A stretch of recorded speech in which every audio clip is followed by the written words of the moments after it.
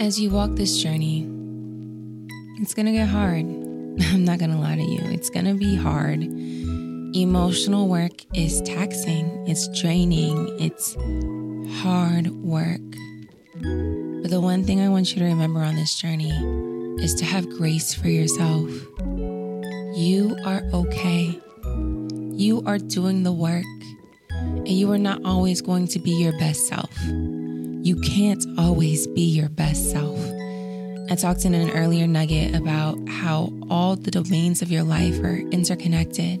They're all intertwined. Your spiritual, your physical, and emotional.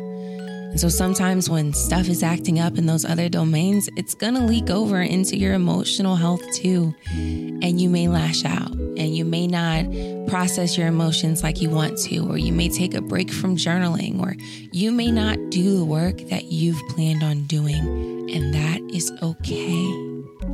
Have grace for yourself.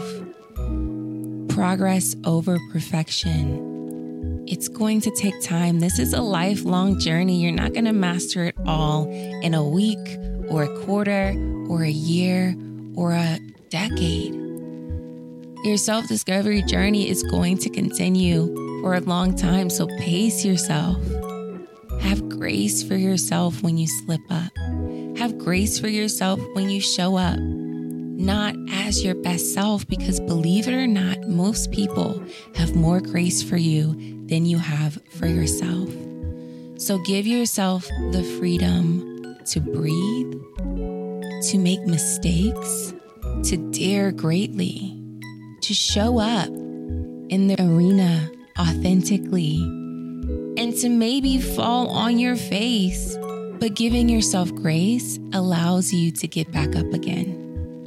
Beating yourself up is only going to prolong the down period. Beating yourself up is only going to prolong the experience of not doing well, or whatever your perception of your failure is. Guilt and shame are just going to make that slip up a cycle, and you'll be stuck there for way longer than you ever planned to be. So breathe, inhale, exhale. Make amends with yourself or other people. Cover yourself in grace. Yes, you did that. No, it probably wasn't the best thing for you. But today's a new day.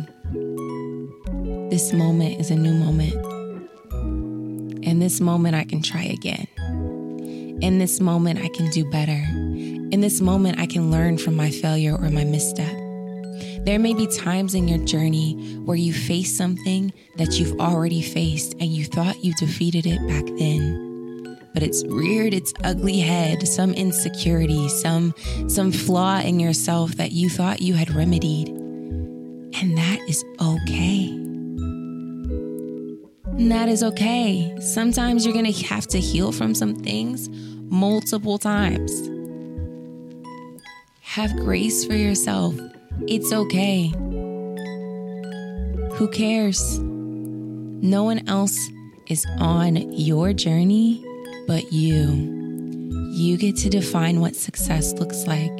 You get to define what good is, what progress is. For me, sometimes in dealing with the things that I've dealt with before, progress looks like I don't spiral as long. It doesn't take me as long to go from trigger to processing to being okay. And that's what success looks like to me. That's what grace looks like to me.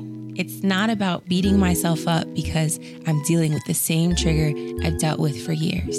It's about celebrating my progress. It's about celebrating the fact that it didn't make me stay in the bed for 2 days.